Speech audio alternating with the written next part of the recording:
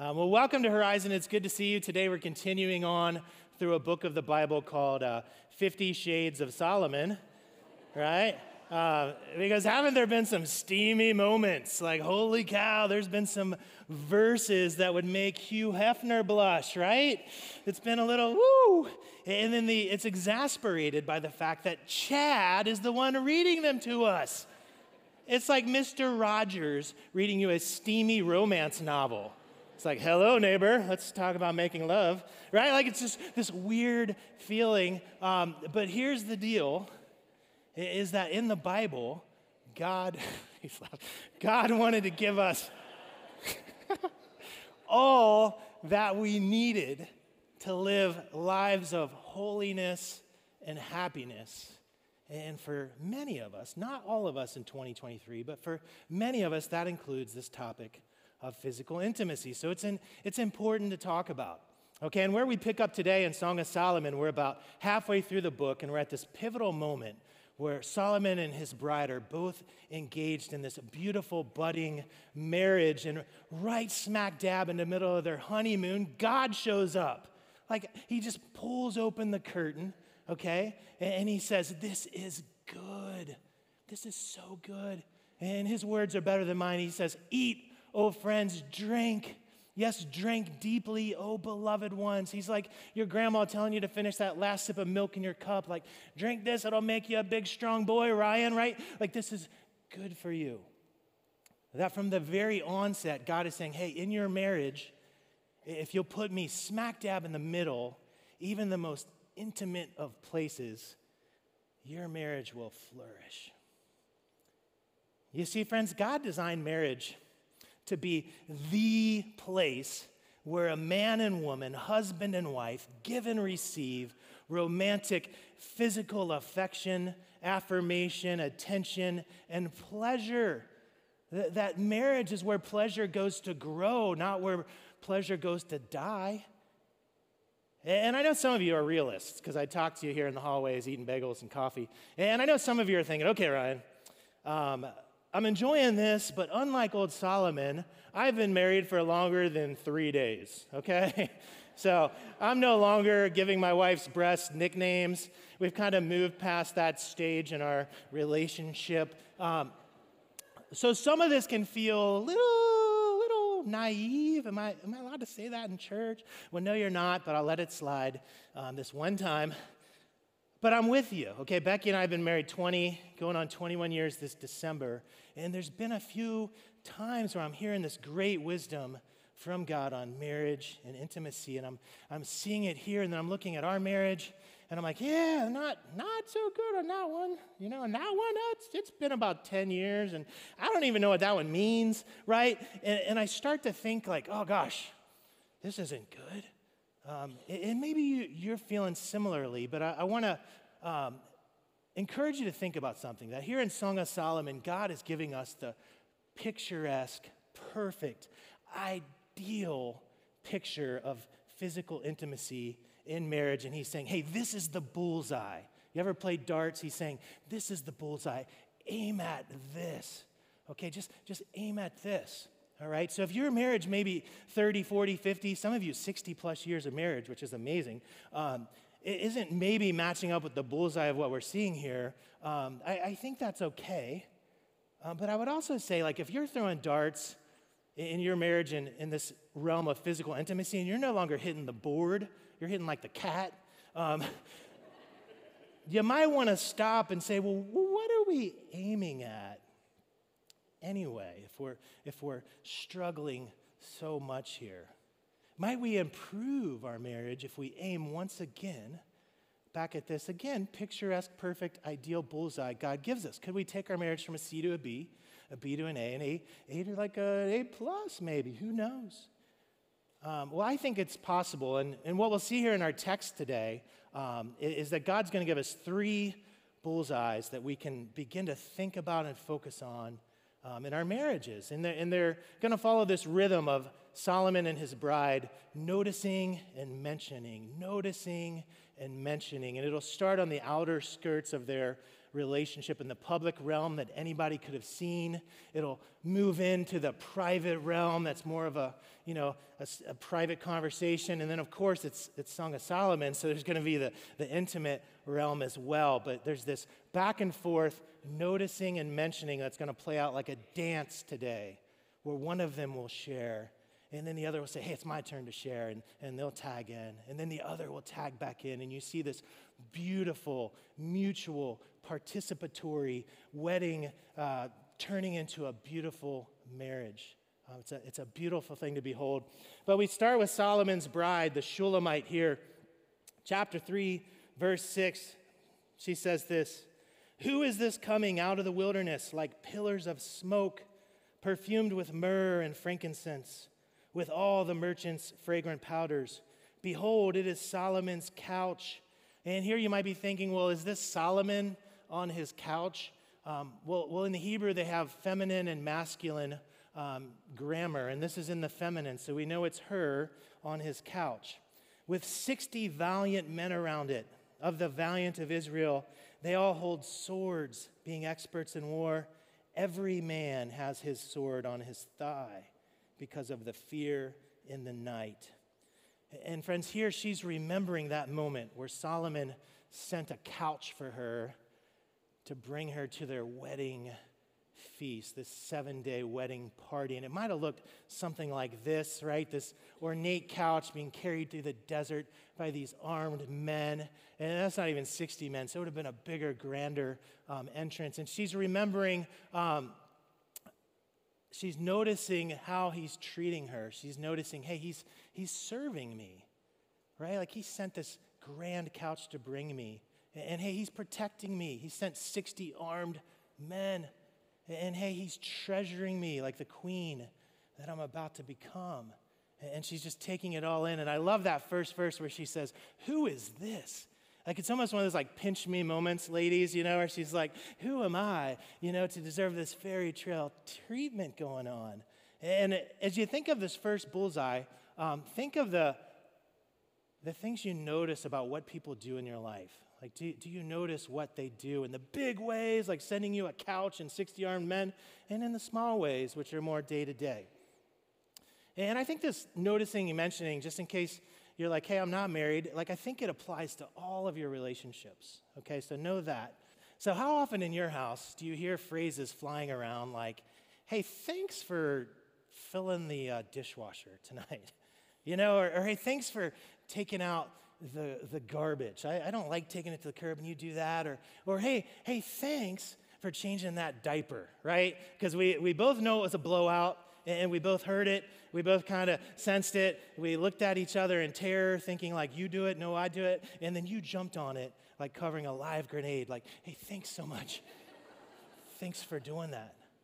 That, friends, if we'll notice and mention in the small ways what people do in our lives, especially our spouse, it'll go a long way. Chad introduced us to this guy last week, a guy named Dr. John Gottman, who's a relational psychologist who studied marriage for over 4 decades, thousands of couples. And he came up with this ratio, a 5-to-1 ratio. For every one negative interaction or feeling you have with your spouse, so a word said, an eye roll, a shrug, even like disappointment, where one of you wanted intimacy and the other didn't, there's just a rough spot, that it takes 5 positives to counteract that. 5-to-1. And I think that applies to a lot of our relationships. And what they discovered is that at a 94% level, they could predict within 9 years who would still be married and who wouldn't based on where they were in this ratio. So if they're at the 4, 5-to-1, then they were very, very likely to still be married in 9 years. And if they're more to 2-to-1, 0-to-1 ratio, they're very, very likely to be divorced within 9 years. So the things that we notice and matter, even the small things, mean a big deal in our marriage. And she's going to continue noticing old Solomon and his arrival now to the wedding. She says, of the wood of Lebanon, Solomon the king made himself a palanquin. So what's a palanquin? Is it like a cousin of a penguin? No, it's it's this. So a palanquin was like a big Easter egg that they would create. It was ornate. They would use it to carry around important people. And this one, it says, is made of pillars of silver, its support of gold, its seat of purple, its interior paved with love by the daughters of Jerusalem. And here she goes from noticing what he's doing, the small acts, the big acts, to noticing who he is. She's saying, he's the king. He's got this tricked out palanquin with silver and gold. That thing must have weighed 5,000 pounds. And it's going from what people do in our lives to who they are, like statements of identity. And here's what I mean. Imagine in your home, okay, you come home and you're like, honey, thanks for picking the kids up from like 3 different practices tonight and then making a great dinner and helping with homework. You're such a good mom. Right? Like moms, like how often, as soon as your kid can talk, they're telling you you're a bad mom, right? Your 18-month-old's like, bad mommy, and that's the soundtrack in your head. Well, fellas, what would it be like to affirm that identity of you're such a good mom? Or ladies, it's date night, okay, and your man, you go out to dinner and a movie together, and she leans across the table and she says, this is so romantic, Dave, so romantic. You're such a good husband. Like, oh, man, right? Because we hear, I think, as fellas, this narrative in our head that like, hey, you don't have what it takes. You're not good enough. And if she can affirm to us, no, this is who you are. And she knows our flaws, right? She knows all of them. We know hers. So you believe them when they tell you because they know all the junk, too, in your life. So she's noticing and mentioning what he's doing. She's noticing and mentioning who he is. And then she's just going to brag, okay? She's going to brag on her man a little bit. She says, go forth, O daughters of Zion. So again, kind of that imaginary crowd that's listening, and see the king Solomon with the crown with which his mother crowned him on the day of his wedding, the day of the gladness of his heart. And here she's just bragging on her man. She's like, hey, ladies, check out my king. He's got a crown and a smile on his face because he's married to me. Check it out, right? She's bragging on him. And how often do you brag on your spouse in public? Right? Like how do you talk about your spouse to your family when they're not around? Ladies, how do you talk to your spouse when you're with your friends about your husband? Fellas, same thing when you're with your guy friends. How are you talking about your wife? Like, are you bragging on them? Well, I think we should be. So let's move to the second bullseye. So we're moving now from the public realm where she is leading the conversation of noticing and mentioning. And now we're going to shift to the private bullseye here. The bullseye to learn to notice and mention privately. Solomon says this. He says, behold, you are fair, my love. Behold, you are fair. And it might be easy to think here that it's like up here is like very attractive and down here is like really ugly. And he's saying, hey, you're kind of fair. But think instead like when the handsome knight charges into the castle to battle the fire-breathing dragon. And who does he rescue? A fair maiden, right? She's beautiful. She's desirable. She's worth rescuing. He's saying, you're fair. And he's about to start listing all the things he loves about her physically, okay? And let me warn you, you're going to lose some of this in translation from the day of Solomon to 2023. You're going to lose quite a bit of it. So what I want you to do is I'm reading it. I want you in your mind to try to create an image of what this fair lady looks like, okay? Because she's got very distinct characteristics tied to her. Again, he says, you're fair, my love. Behold, you are fair. You have dove's eyes behind your veil. Your hair is like a flock of goats going down from Mount Gilead. All right, I got to read it with some sultriness here. Your teeth are like a flock of shorn sheep, which have come up from the washing, every one of which bears twins, and none is barren among them. And your lips are like a strand of scarlet, and your mouth is lovely. Your temples behind your veil are like a piece of pomegranate. Your neck is like the Tower of David, built for an armory on which hang 1,000 bucklers. all shields of mighty men, and your two breasts, well, they are like two fawns, twins of a gazelle, which feed among the lilies. Right? Are you getting a picture here in your mind of what she might look like? Well, here's like that's what I'm hearing. She's got goats for hair, sheep for teeth, a neck like a tower. I don't know if you can read. I love the bottom. She was a strange-looking girl, but Solomon loved her. Well, does she really look like that? No. Well, how do we culturally unpack that? Well, let's take a look at a few of these words. So what does it mean that she has dove's eyes? See, like, I love your tiny, beady little eyes, honey. You're so beautiful. No, the doves mate for life in the vast majority of cases. And he's saying, hey, when I look into your eyes, I see our entire lives. Right? Like, that'll work, fellas. Write that down for Valentine's Day. And then what about this goat hair, right? I think goats are smelly and stinky and loud. Certainly he's not saying that about her, right? No, back then goats were a sign of wealth and affluence, and he was the king, so he had thousands of goats. And he's saying, hey, when one of my flocks is running down Mount Gilead and the goats then were black, it is like this luxurious look of your hair when it falls on your shoulders. And then what about these sheep teeth? Well, he's saying your teeth are white, which couldn't have been the norm back then. And they're twins. They match. Your teeth all match. You don't have a snaggle tooth, honey. And none is barren among them. You have all of your teeth. Like, you got every one of your teeth. That you're so beautiful, right? And he continues, your lips are like a strand of scarlet. And red lips are still pretty popular, but he's saying yours are nice and thin, which must have just been a beauty standard of the day. And then what about these temples that are like a pomegranate? Well, this word here in Hebrew temple isn't just here, but it's your cheek area as well. He's not saying the inside of the pomegranate. That'd be like the worst case of acne ever. He's saying the outside of the pomegranate where it's red, orangish. He's saying your cheeks are rosy. And what about this tower neck thing? What's going on here? Is he like, honey, you have the neck of a Sasquatch, and I love it, right? Like, don't use that one, fellas. It will never work. No, he's saying, he mentions the Tower of David, which is a picture behind me here, the one on my left, your right. He's saying, hey, your neck is like a tower. It's tall and it's sophisticated and it's cultured, right? That stands above kind of everything else. And at the time, necks were a sign of virtue, and if they're bowed down, it was a sign of shame. And he's saying, you are noble. You have a neck like a Tower of David. And then what about the breasts here?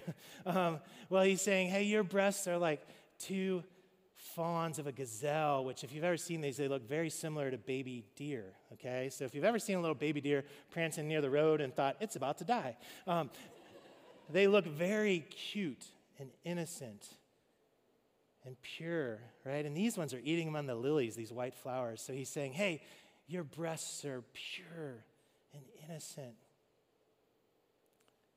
Right? Well, what's the big takeaway from this? Like what's the takeaway from this second bullseye where he's naming all of these parts of her? Well, I think it's that we're meant to affirm our spouse's physical attributes, like literally. That as you think of this morning, we've gone from this outer bullseye of noticing and mentioning what they do, who they are, and now he's going to notice what she is, quite literally. And he's going to say, baby, you are fine, right? He says fair, but 2023 translation, you are fine.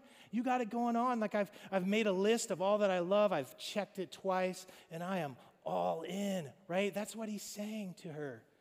And I know it's kind of like, can feel like an unfair comparison, because you're like, when I was on my honeymoon, I could have came up with some really good romantic poetry as well, Ryan. But 30, 40, 50, 60 years in, maybe not so well. It's kind of apples and oranges. And I would agree. But how did you talk to your spouse when you were dating?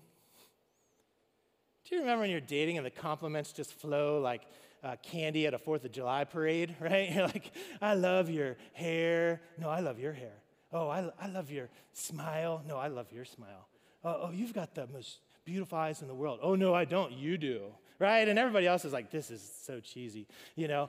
And then you don't see them for like a week, and they come in, and you're like, honey, you have a new freckle on your ear.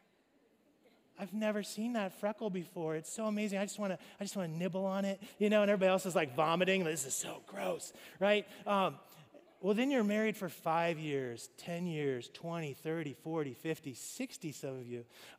And your wife can come home with like a Mike Tyson face tattoo. She's like, hey, honey. And you're like, honey, there's something different. Can't quite put my finger, right? We go from like throwing out compliments like candy at a parade to like the well has dried up, right? The creek has stopped running. Well, I think what God's trying to teach us here in Song of Solomon is that our spouse needs to know that they are physically desirable to us. Not just on our honeymoon. Anybody can do that. 10, 20, 30, 40, 50, 60 years into marriage. I remember in 2019, after my dad had passed away, and by this point, both of my folks were gone, and we're going through all of their stuff. So you do this. Some of you have been there, of course. And we're putting military papers here and life insurance stuff here. And eventually I stumble into this cigar box of my dad's, and I discover that inside there are notes, some letters, some small, some even written on like a Post-it, just the correspondence between husband and wife over the course of a 40-plus year marriage. And at first it was kind of cute, and then I started stumbling into some notes that I was like, oh, wow, that's the holy cow, right? Like, where it's like, hey, last night was amazing, you know, hey, let's do this. And an 18-year-old Ryan would have like thrown up in his mouth, like, oh my gosh, this is disgusting, I can't. But mid-40s Ryan found even a little bit of encouragement in it. Like, how cool to think that my parents were in love for 40-plus years. How cool to think that for 40-plus years they still desired one another. How cool to think that for 40-plus years they were living this Song of Solomon life in certain ways. Again, not perfectly, but in certain ways. And it gives me hope, right? It gives me hope for my marriage for 20 years in now. But what about 30, 40, 50, right? It gives us hope. So as you think about this bullseye in your marriage and how you can notice and mention privately, well, how do you grow there? Like, how do you get better? Well, I'd encourage you, like, if you're at an F right now, hey, raise your hand if you're at an F. Now, if you haven't said a positive thing to your spouse in like 10 years about their body, probably don't jump to like Solomon, okay? Because it's going to go bad. You're going to be like, honey, your breasts, yeah, they're like two porcupines crossing a UDF parking lot. Is that working? Nope. Start small. Just start with, your wife comes home with a new haircut. I love your hair. Recall the past. Hey, I love your eyes. My wife has beautiful green eyes. And I remember then when I first met her, like, what a beautiful encouragement to her. I love your eyes. Or honey, I love that new dress. Or ladies, tell your husband, like, hey, that new shirt. I'm rocking a new shirt today, so I'm dropping this for Becky to hear later. That new shirt, it fits you so well. Hubba, hubba. Woo! Right? Like, see if you can begin to kind of flirt your way in your marriage a little more back towards that bullseye when it comes to physical intimacy here in the private realm. And that takes us to our third bullseye, which is, of course, intimately. And Solomon is going to continue the dance here, and he's going to speak. He says, until the day breaks and the shadows flee away, I will go my way to the mountain of myrrh and to the hill of frankincense. You are all fair, my love, and there is no spot in you. Here he's saying, hey, let's stay up all night together, right? Like, let's not even sleep. Yeah, you remember your honeymoon? Maybe you had thoughts like that. You're like, let's just stay up all night. This is going to be amazing. 12 minutes later, right? Right? Like, no, they stay up all night. And there's that, you're fair again. And he says, there's no spot in you. And this spot word is for blemish. And in the Old Testament, it's used 18 times talking about sacrifices. He's saying, hey, there's no blemish in you. And what's beautiful here is we know that earlier she's expressed some body concerns she has about herself, where she feels inadequate. And he's saying, no, you are perfect. There's no blemish in you to me. And then he continues. He's going to invite her along. He says, come with me from Lebanon, my spouse. With me. There's the repetition, right? From Lebanon. Look from the top of Amana, from the top of Senir and Hermon, from the lions' dens, from the mountains and the leopards. And here's this invitation, friends, in a book that's very physical, to say, hey, yeah, we are going to become one as a body, but we're going to become one as a story, right? I want you to leave behind your story there in Lebanon, the fears of it, the lions, the mountains, and I want the two of us to start a new story together. Again, that's good. You guys should be writing that down for Valentine's Day cards, fellas. He says, you have ravished my heart, my sister, my spouse. You have ravished my heart with one look of your eyes, one link of your necklace. And I love this word ravished. It's like carried away. I couldn't stop it. Like, do you remember being ravished by your spouse when you first met them and saw them across a party and you're like, man, I like that. I'm going to go talk to her. Or ladies, same thing. Do you remember when you started dating and just the sound of his voice made you weak in your knees? Like, oh, man. And he pulled you in for that first hug, maybe a little smooch in your knees, just like, oh, I can't hardly stand, right? That's ravished. Do you remember on your wedding day, fellas, when doors just like that popped open and that beautiful God-given creation started walking towards you, and you're just like, just hold it together. Just hold it together, Ryan. Don't cry. And then I start crying. This is what he's talking about. He's like, you ravish me. There's such pure beauty in this between husband and wife. And I think it can make us a little uncomfortable as Christians, the Song of Solomon and all this. But a great book came out that does this wonderful job of comparing sensual to sensuous.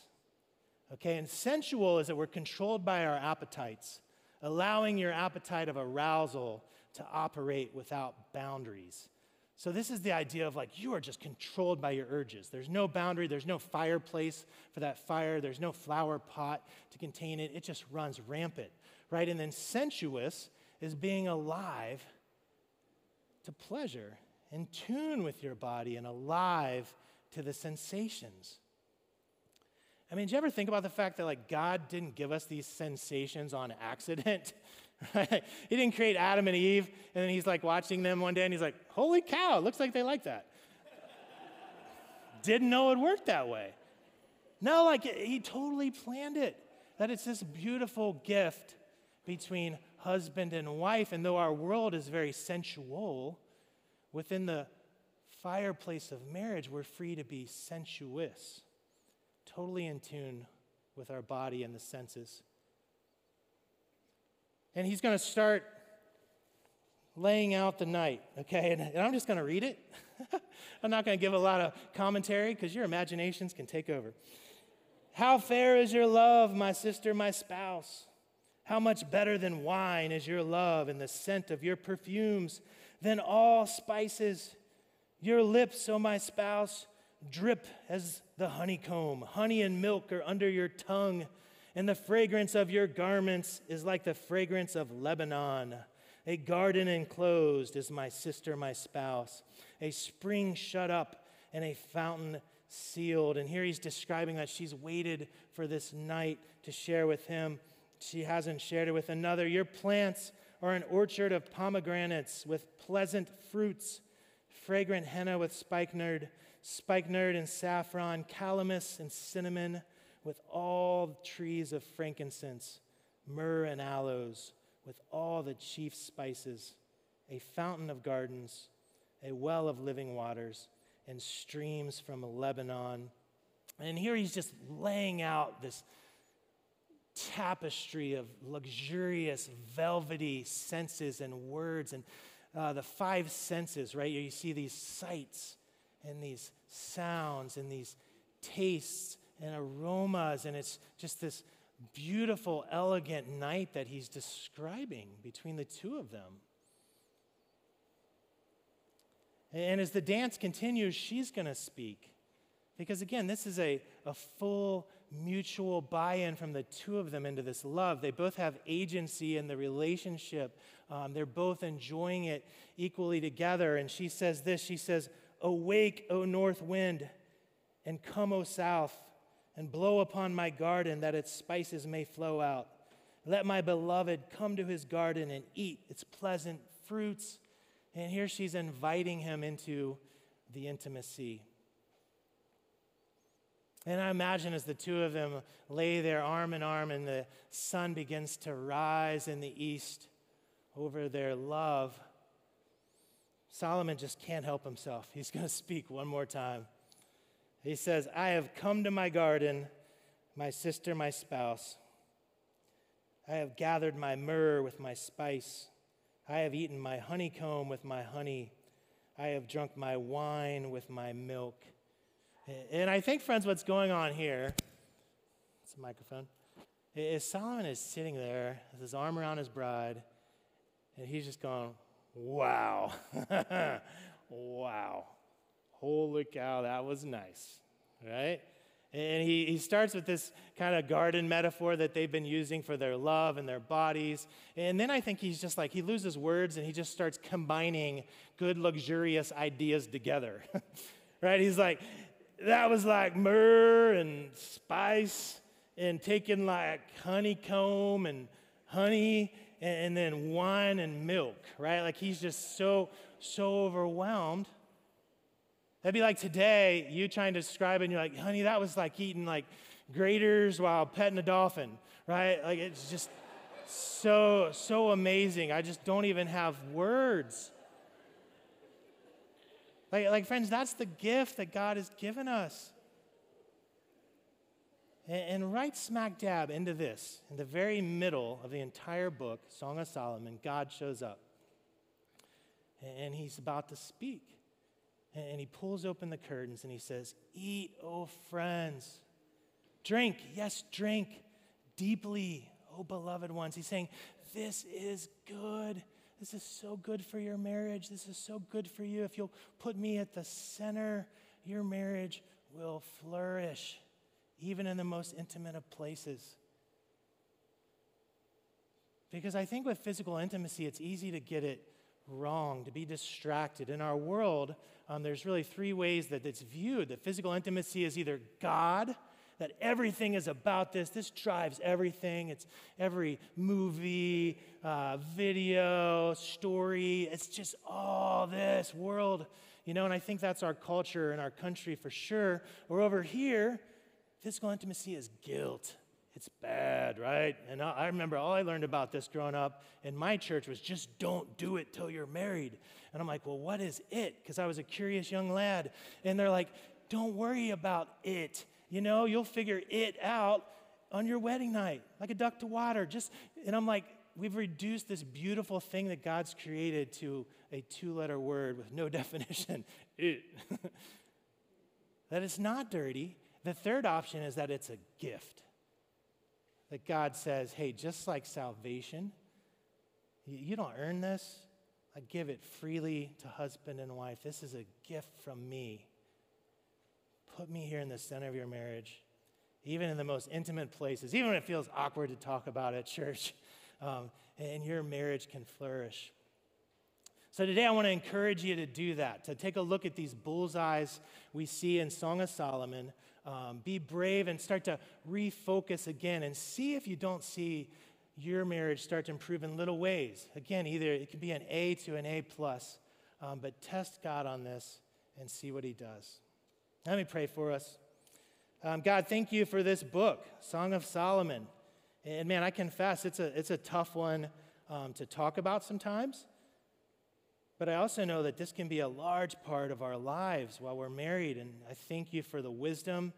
I thank you for the gift of physical intimacy. I pray you give us courage to have these conversations with our spouses. Give us courage to notice and mention in every part of our our relationship, Lord. So we thank you in your name. Amen.